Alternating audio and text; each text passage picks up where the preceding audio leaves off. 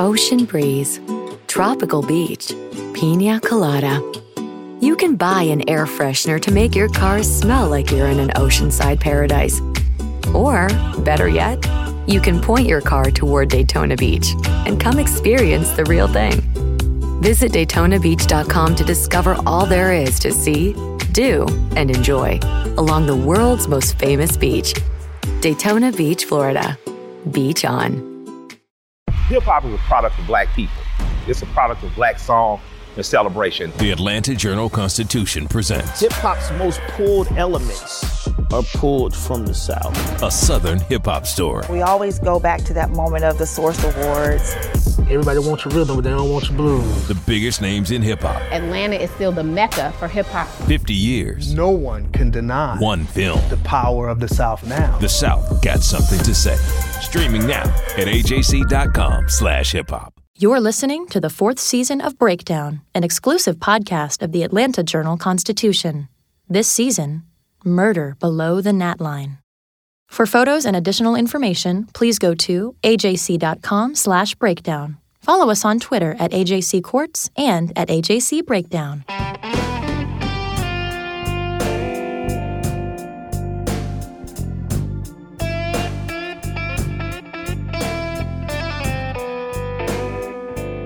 So what I find most compelling about the Devania Inman case is the fact that evidence was developed at the time of the trial that this Hercules Brown had actually confessed to the murder.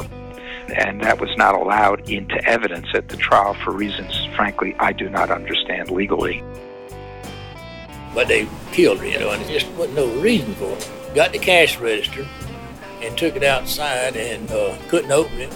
And threw it on the ground and left it. Didn't get not one dime, not nothing, for it. It killed 2 people. Senseless. There's just no reason for it. It's like, okay, now it all adds up to why and everything that happened. It's like, how could you keep this guy in prison and you know this? It's like you don't want to admit to the fact that you was wrong and, we was right. Hi, I'm Bill Rankin, legal affairs reporter for the Atlanta Journal-Constitution. Welcome back to Breakdown. The mask was so simple and crude that it was kind of scary looking. Someone took a pair of gym pants and cut off one leg at about the knee. That one length of sweatpant leg doesn't sound like much of a mask until you cut 2 eye holes in it and pull it over your head. The prosecution said the killer of Donna Brown wore that mask outside the Taco Bell that night. Well, Devania Inman was supposedly the killer. But the mask didn't have his DNA on it. The DNA on the mask belonged to none other than Hercules Brown. No question, no doubt. Slam dunk. That by itself should be enough evidence to justify a new trial for Inman, right? Well, yes, absolutely if you're on Inman's defense team. But if you're in the DA's office that won Inman's conviction, not even close. I met with the new district attorney and went through the whole case. Like, here it is, and here's the DNA evidence. And so we had a conference just to talking about the case. And they're like, no, he was convicted. He's guilty. That's Amy Maxwell, who at the time headed the Georgia Innocence Project. My argument was, of course, I think it exonerates him, but it at least justifies a new trial. And at the very least, it justifies a new trial because the defense tried to bring in an alternate suspect, and they were shut down because there was no evidence other than some wild hearsay, from parties that this guy was involved. Well, now there was the evidence this guy was involved, and this guy went on to kill someone else 2 other people in that town. Honestly, I can't believe that the district attorney's office really spent the time looking at this case and really thought, we're proud of this conviction. We're going to stand behind this conviction. There ought to be some critical thinking in this. If you can't proudly stand next, although maybe they can, maybe they feel like, oh yes, we're proud of this conviction, but I can't see how you can be proud of this conviction.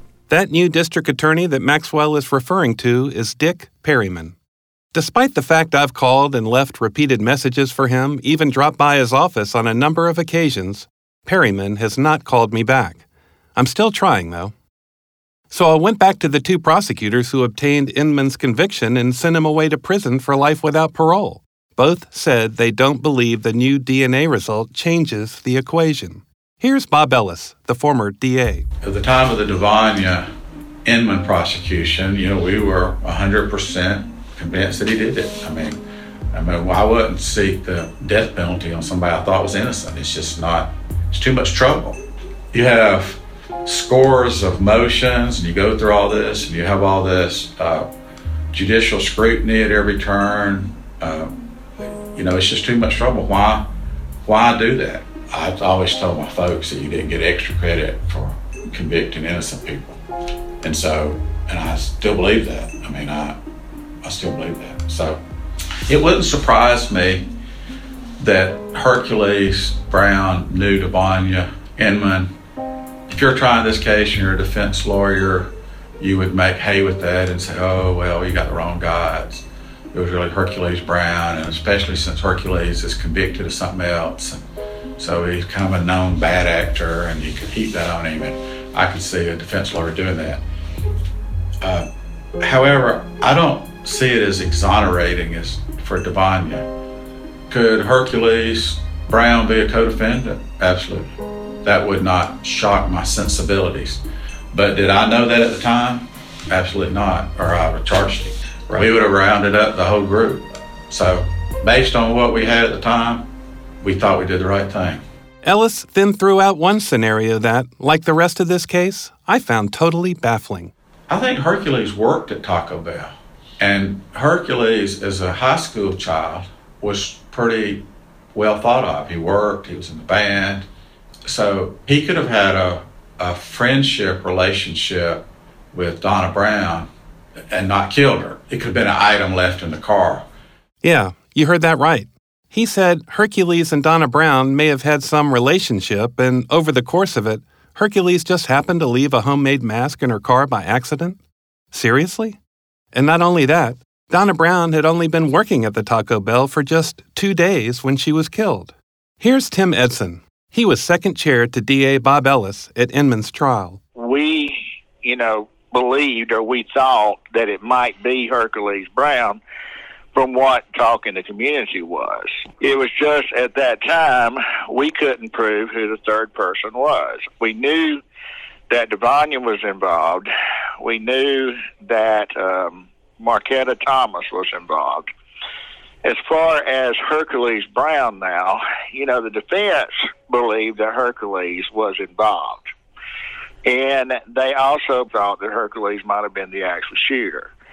We have always believed that Devanya and Marquetta were involved. I believed that at the beginning.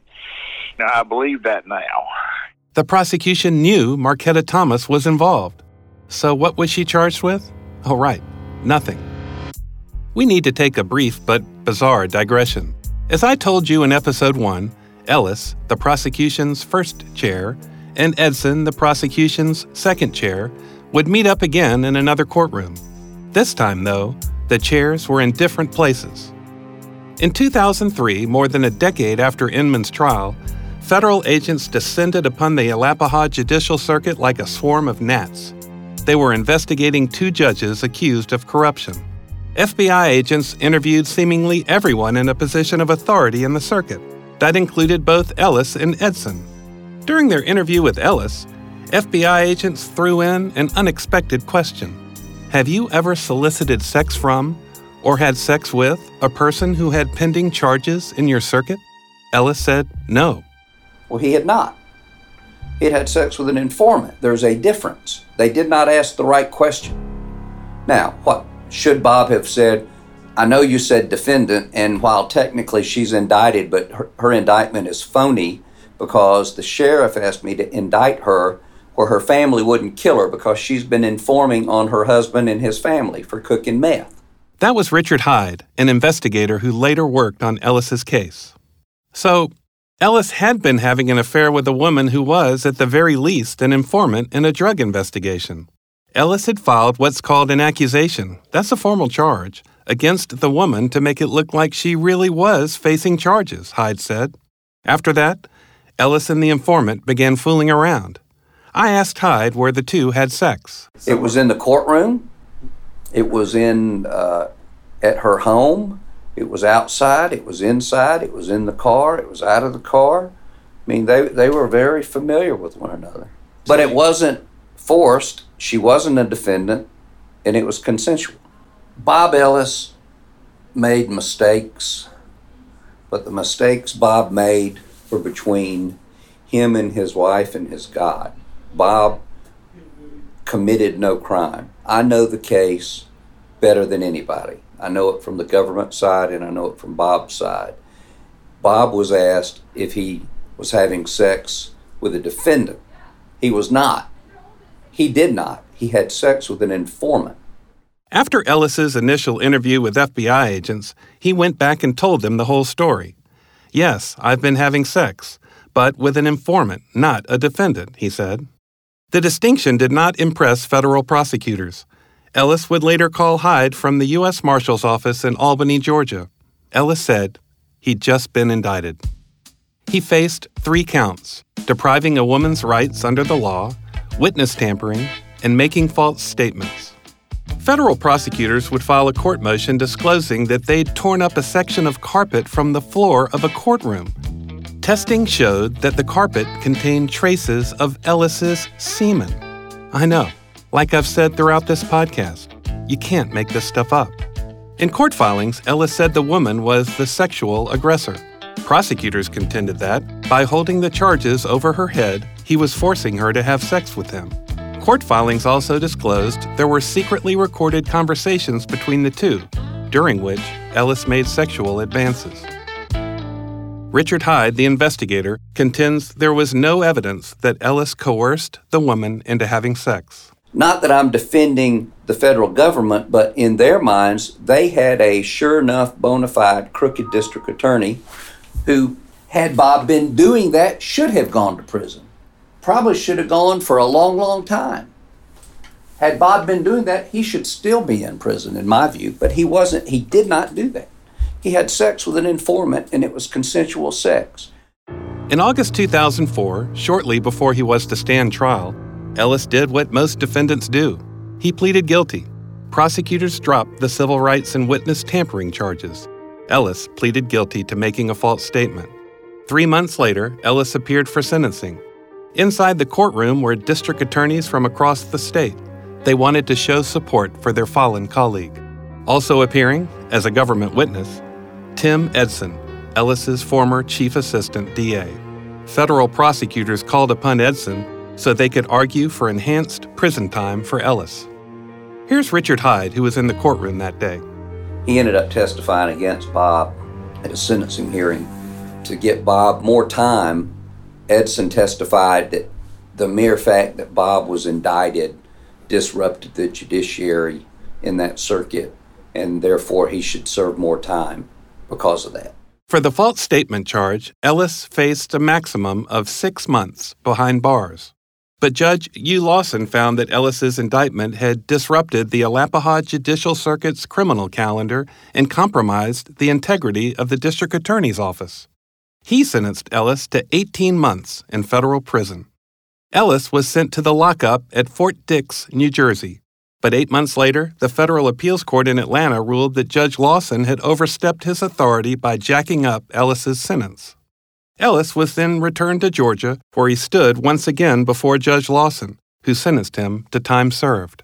But Lawson reminded Ellis why he was there. He'd engaged in a series of sexual acts with a woman who was being prosecuted by his office. And then he started it on. He said, but you have embarrassed yourself, your community, your profession. Gave him a pretty good talking to, which was not undeserved. That was Converse Bright, a lawyer who represented Ellis. The federal courts in Georgia don't release the audio from sentencing hearings, so I'll read aloud what Judge Lawson told Ellis. But when I read it, it won't have the smoke rising from it. The charges against Mr. Ellis, if true, are egregious, shocking, reprehensible, and indefensible. That the sexual misconduct may have been consensual, as has been suggested by Mr. Ellis, affords him no relief and is no excuse. You are not being punished, in my opinion, as you deserve. You are a disgrace to the legal profession and to law enforcement, as well as to the community of citizens who mistakenly reposed great confidence in you. And this opprobrium, which you will carry for the rest of your life, is probably your greatest punishment. Ellis is now a customer service representative answering phone calls for a boat company in Nashville, Georgia. His office is not far from where he held forth as the district attorney. I'll say this about Ellis. He made some mistakes, but he seems to have learned from them. I can't imagine how a stint in federal prison wouldn't change you. I found him to be friendly, thoughtful, and forthright, and he's now a Methodist minister, something he seems quite proud of. I recently asked Ellis whether he wanted to comment on what caused him to leave office and spend time in federal prison. I'm hesitant to comment about that publicly because I have no idea how the Justice Department would react to that. Like Devanya Inman, the man Ellis put in prison for life, Ellis believes he too was wrongly charged. Ocean breeze, tropical beach. An air freshener can make your car smell like paradise. A drive to Daytona Beach will actually get you there. Beach on. Plan your trip today at DaytonaBeach.com. In Season 1 of Breakdown, the fortunes of Justin Chapman changed for two reasons. As he served a life sentence in a Georgia prison, Chapman had a staunch and persuasive defender. That was attorney Jan Hankins, who went from one law firm to another asking that someone take up Chapman's case. And a major law firm took the case, threw its resources behind it, and ran with it. Now, that's all I'm going to say about that. No spoilers for Season 1 if you haven't listened to it yet. Now back to Season 4. Devanya Inman had a lawyer who believed in his innocence, and she got a big firm to take up his case too. That firm was Sutherland, Asbill, and Brennan, now called Eversheds Sutherland. Firm partner Knox Dobbins and counsel Jason Stone signed on pro bono. Knox and Jason did banking law. They did not do criminal law. They didn't do litigation. They didn't have any experience with it. But their perspective was so fresh. That's Amy Maxwell from the Georgia Innocence Project. The more they looked at the case, the more they believed that there had been an injustice. So it was really inspiring to me to watch these banking lawyers get outraged. They did an unbelievable amount of research and thinking outside of how criminal defense lawyers think. Having somebody who is a banking lawyer who looks at tiny little details and contracts and administrative law and that sort of thing, when they look at this from their perspective, they see things that I probably missed, and they look at it in a different way. The new team would file what's known as an extraordinary motion for a new trial. What's that? Yes, it's time for a lesson in the law. What makes the motion extraordinary is that the defendant is claiming to have found new evidence. The evidence must meet several conditions, including, and most important, it is, quote, so material it could produce a different verdict, unquote. Other conditions are more prosaic, including the evidence that's become known since the trial ended. The defense didn't just miss it the first time around because the defense lawyer was a slacker who should have found it but didn't. And the new evidence does something other than just prove that some witness lied at trial. In other words, it has to be a game changer. The new team asked the court in 2010 to allow new DNA testing on the mask. Then they spent months interviewing witnesses. The DNA test came back in May 2011, less than 2 months after it was authorized. The test confirmed that Hercules Brown's DNA was present on the mask, not Devanya Inman's. By the way, there's a photo of the mask on our website, ajcbreakdown.com. Judge Buster McConnell, who presided over Inman's trial in 2001, finally heard the extraordinary motion for a new trial on January 21st, 2014. That's nearly 4 years after the motion was filed. If you'll recall, at the time of Inman's trial, Judge McConnell had had 5 heart attacks. Before the hearing began, the judge told the attorneys that he'd had heart attack number 6 and had died on the operating table. And here's something else to bear in mind. This hearing contained an absolute bombshell. We've talked about how the case against Inman kept crumbling, even at trial, how key witnesses took the stand and said they had fabricated their statements to police. And now we have the DNA evidence. But there's more. We'll take it from the top, but we'll get there. At the hearing, Amy Maxwell opened with her explosive new evidence. The defense tried to get in evidence that Hercules Brown had confessed that he killed Donna Brown to several different people. But Your Honor ruled that these witnesses were unreliable, that the evidence was not reliable enough. You know, as I said before, Your Honor, you had ruled those as not having the indicia of reliability that you felt comfortable with for the defense to put up the alternate suspect. Throughout the trial and the indictment, nice euphemistic way of saying I screwed up. Did you hear what the judge asked? Is that a nice, euphemistic way of saying I screwed up? Maxwell knew better than to tell the judge that he'd screwed up. Instead, she said simply and wisely that the new DNA evidence changed everything. The only thing in this case that tells you who was actually there is the DNA. And as Agent Steinberg told Hercules Brown when he was interviewing him about where the mask was, you know, how the mask got in the car with his DNA tells you the truth. It doesn't lie. The DNA on that mask in the front, and underneath the front passenger seat, where if you had been wearing that mask while you committed the crime, you jumped in that car, you were driving down the road, you'd have ripped it off and thrown it right there. It's exactly where the driver would have thrown a mask. Our client's DNA is nowhere.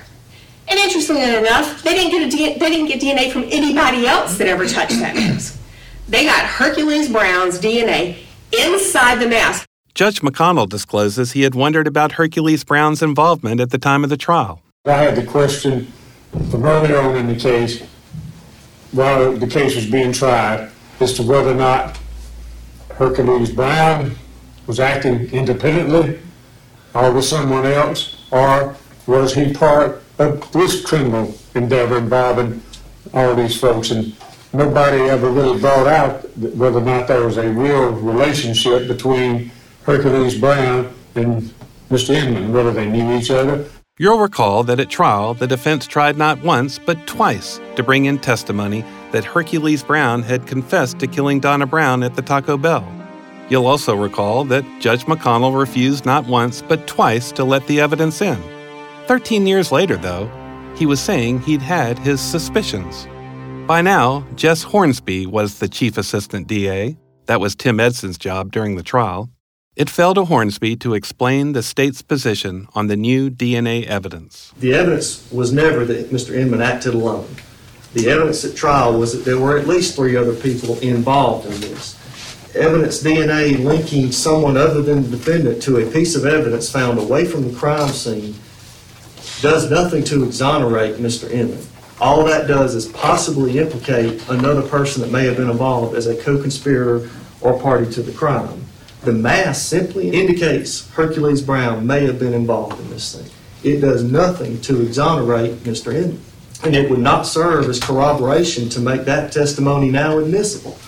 Remember our lesson in the law? Hornsby knew that lesson well. I think the issue simply is the DNA on that mask so material that it would change the verdict, that it would be a different result if that weren't evidence, and I absolutely do not think that's the case. What he didn't say is that Inman was convicted on the basis of 0 physical evidence.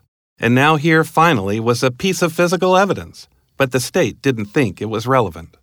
So how certain was the DNA match to Hercules Brown? Amy Maxwell put up GBI Crime Lab technician James Sebastian and asks him that question.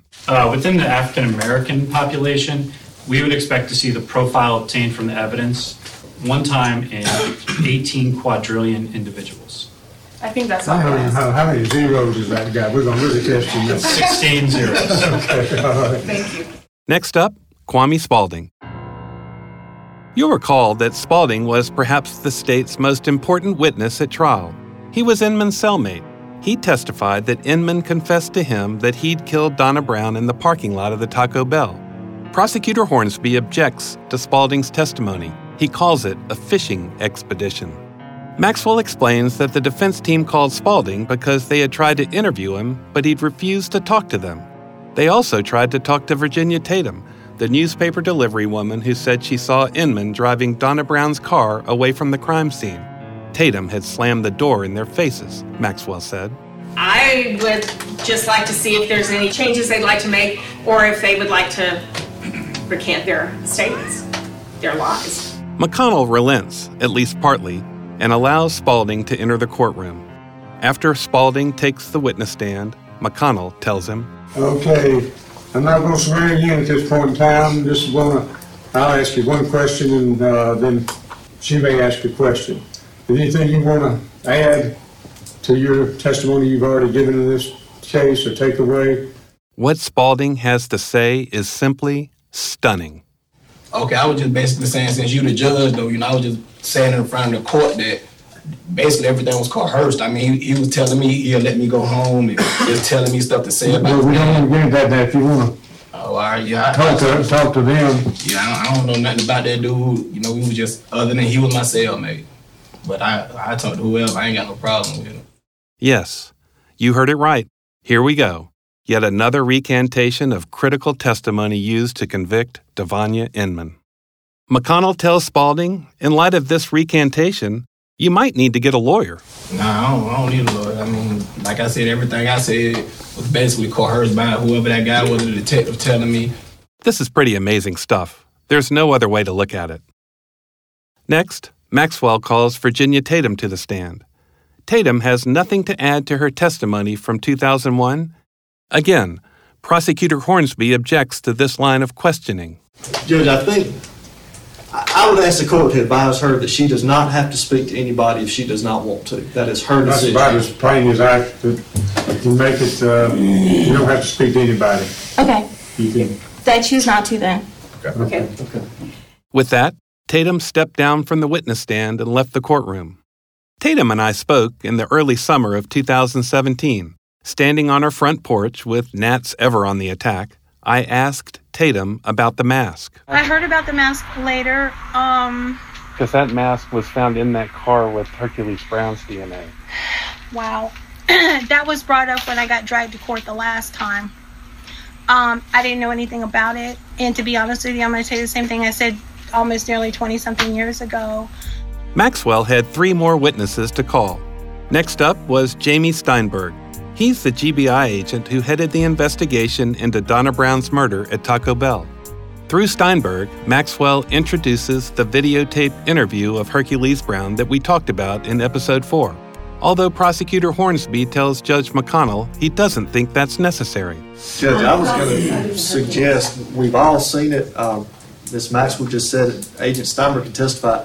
Hercules Brown does not give any information regarding the mask. He completely denies everything. I don't know that playing a 20-minute video is going to accomplish anything more than Agent Steinberg just testifying that he makes no statements regarding the mask. This is going to be your call. But Maxwell tells McConnell he absolutely needs to see it. Yeah, Your Honor, I think it's pretty powerful. I think it shows that it's not just he doesn't know anything about the mask. Agent Steinberg backs him into a corner unbelievably professionally, just giving him every conceivable way his DNA could get on there. And he's like, no, I didn't do this. I don't know. I only know Devanya Inman, that he spoke to him and that he had no relationship. He says several times, I had no relationship with him. It's a little more powerful than just he denies anything to do with the mask. McConnell admits it into evidence. Maxwell then has a final line of questioning for Steinberg. Since that time, have you done any follow-up investigation on Hercules' involvement in the Taco Bell murders? There's been no additional investigative acts after that. Did you compare the latent fingerprints, which did not match my client, to Mr. Brown from the crime scene, the latent prints from the crime scene? I just answered that question. Okay. Did you hear that? Seriously?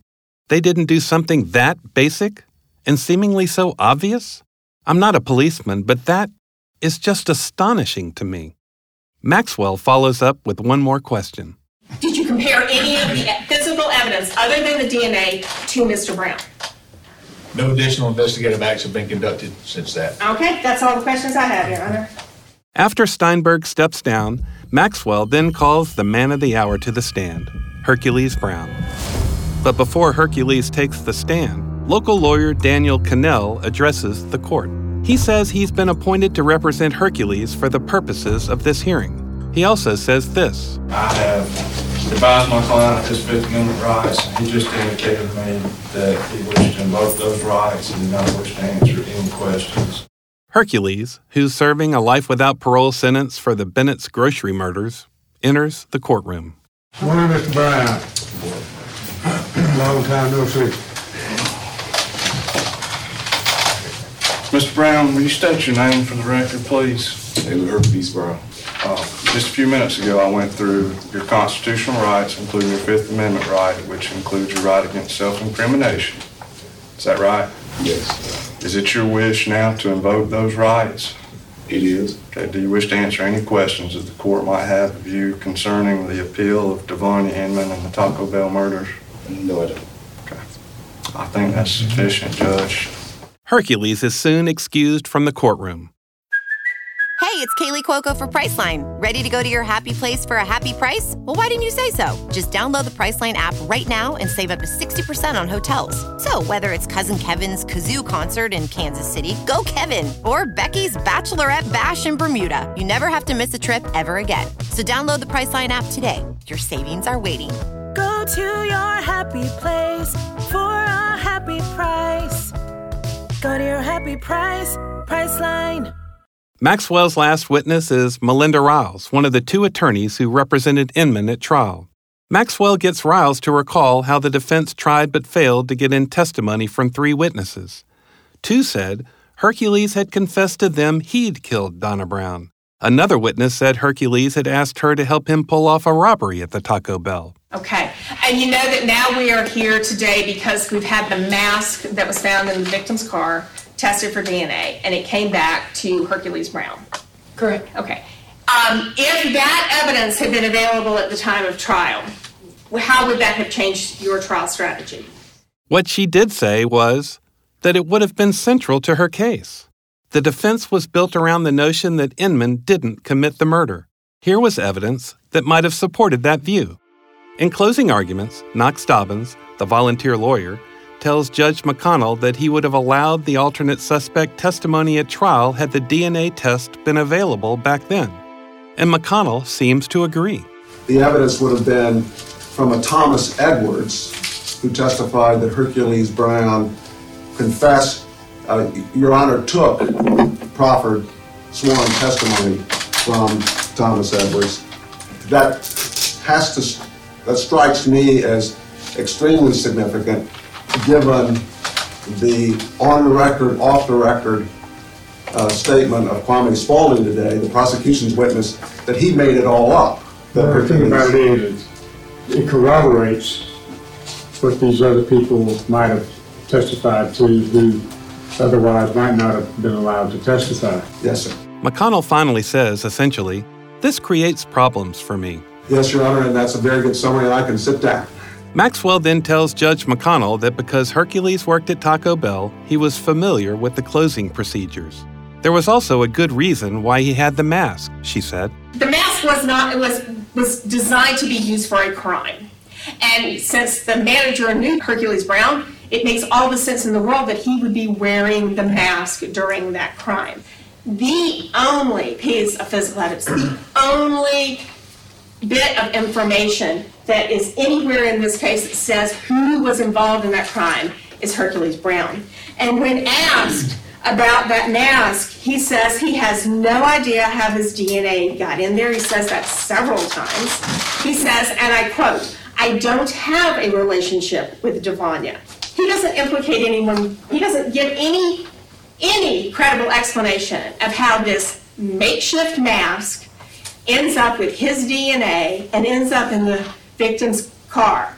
And it makes no sense at all that somehow or another there's an intervening person, Devonia Inman, who's throwing that mask in the car. It's hard to imagine that there's a reasonable juror who would not have thought, that alternate suspect evidence makes sense. And all the defense had to have was reasonable doubt. And that mask with Mr. Brown's DNA in it is reasonable doubt. That's the definition of reasonable doubt. Prosecutor Hornsby then gets up to argue, but Judge McConnell interjects by saying this. The first witness he speaks of appears to be Kwame Spaulding. One of the witnesses the state had was very, very credible. Yeah. The other one, I don't know how, was the one that could see through the car. I don't see how that could be done. Yes, you heard it right. Judge McConnell appears to be saying he couldn't understand how Virginia Tatum saw what she said she saw. You know what that means? 3 of the 4 key witnesses at trial recanted, and the judge now says he doesn't believe the 4th key witness. So what's left, you ask? Well, there's this mask with Hercules Brown's DNA on it. Undaunted, Hornsby pressed on. They're acting as if this mask is the sole decider of the case. That's not the issue, Judge. No witnesses testified that they saw anybody wearing a mask. You know, it's not a situation where there was somebody that saw somebody at the scene and said, yep, I saw somebody on the scene wearing a mask. That didn't happen.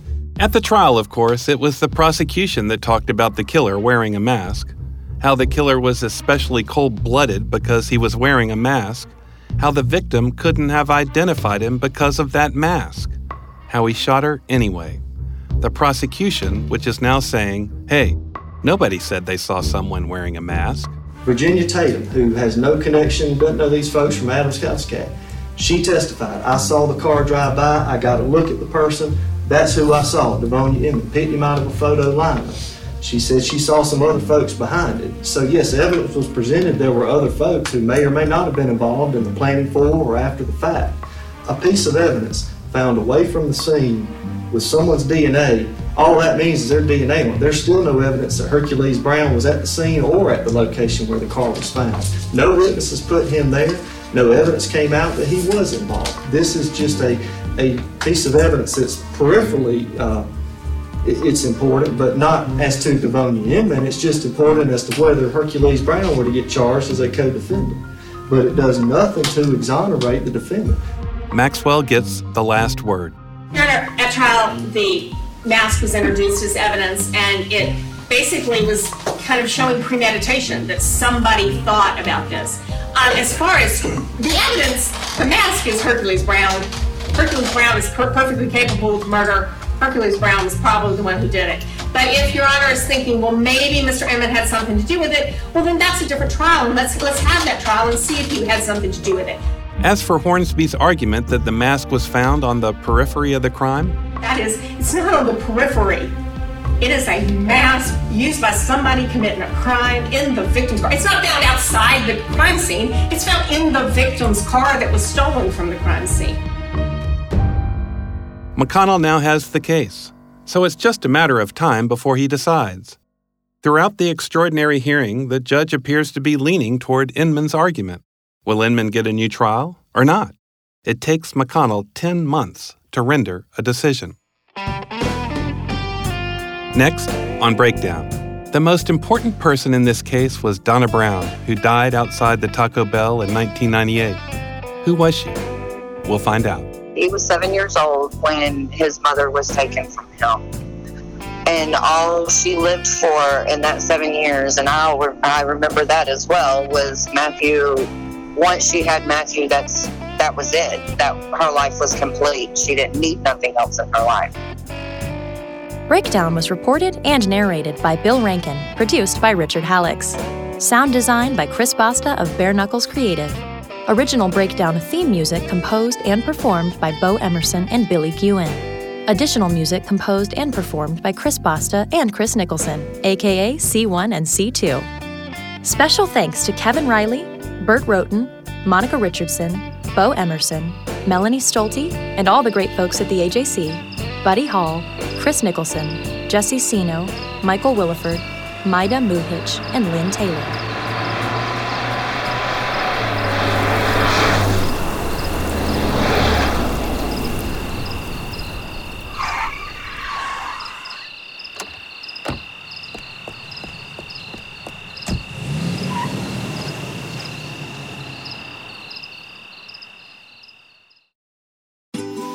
ocean breeze, tropical beach, pina colada. You can buy an air freshener to make your car smell like you're in an oceanside paradise. Or, better yet, you can point your car toward Daytona Beach and come experience the real thing. Visit DaytonaBeach.com to discover all there is to see, do, and enjoy along the world's most famous beach, Daytona Beach, Florida. Beach on. The AJC's trusted veteran political voices, Greg Bluestein, Patricia Murphy, Tia Mitchell, and Bill Nygut, are the essential source for Georgia politics. The Atlanta Journal-Constitution's Politically Georgia. Sign up for the newsletter, download the podcast, subscribe to the AJC.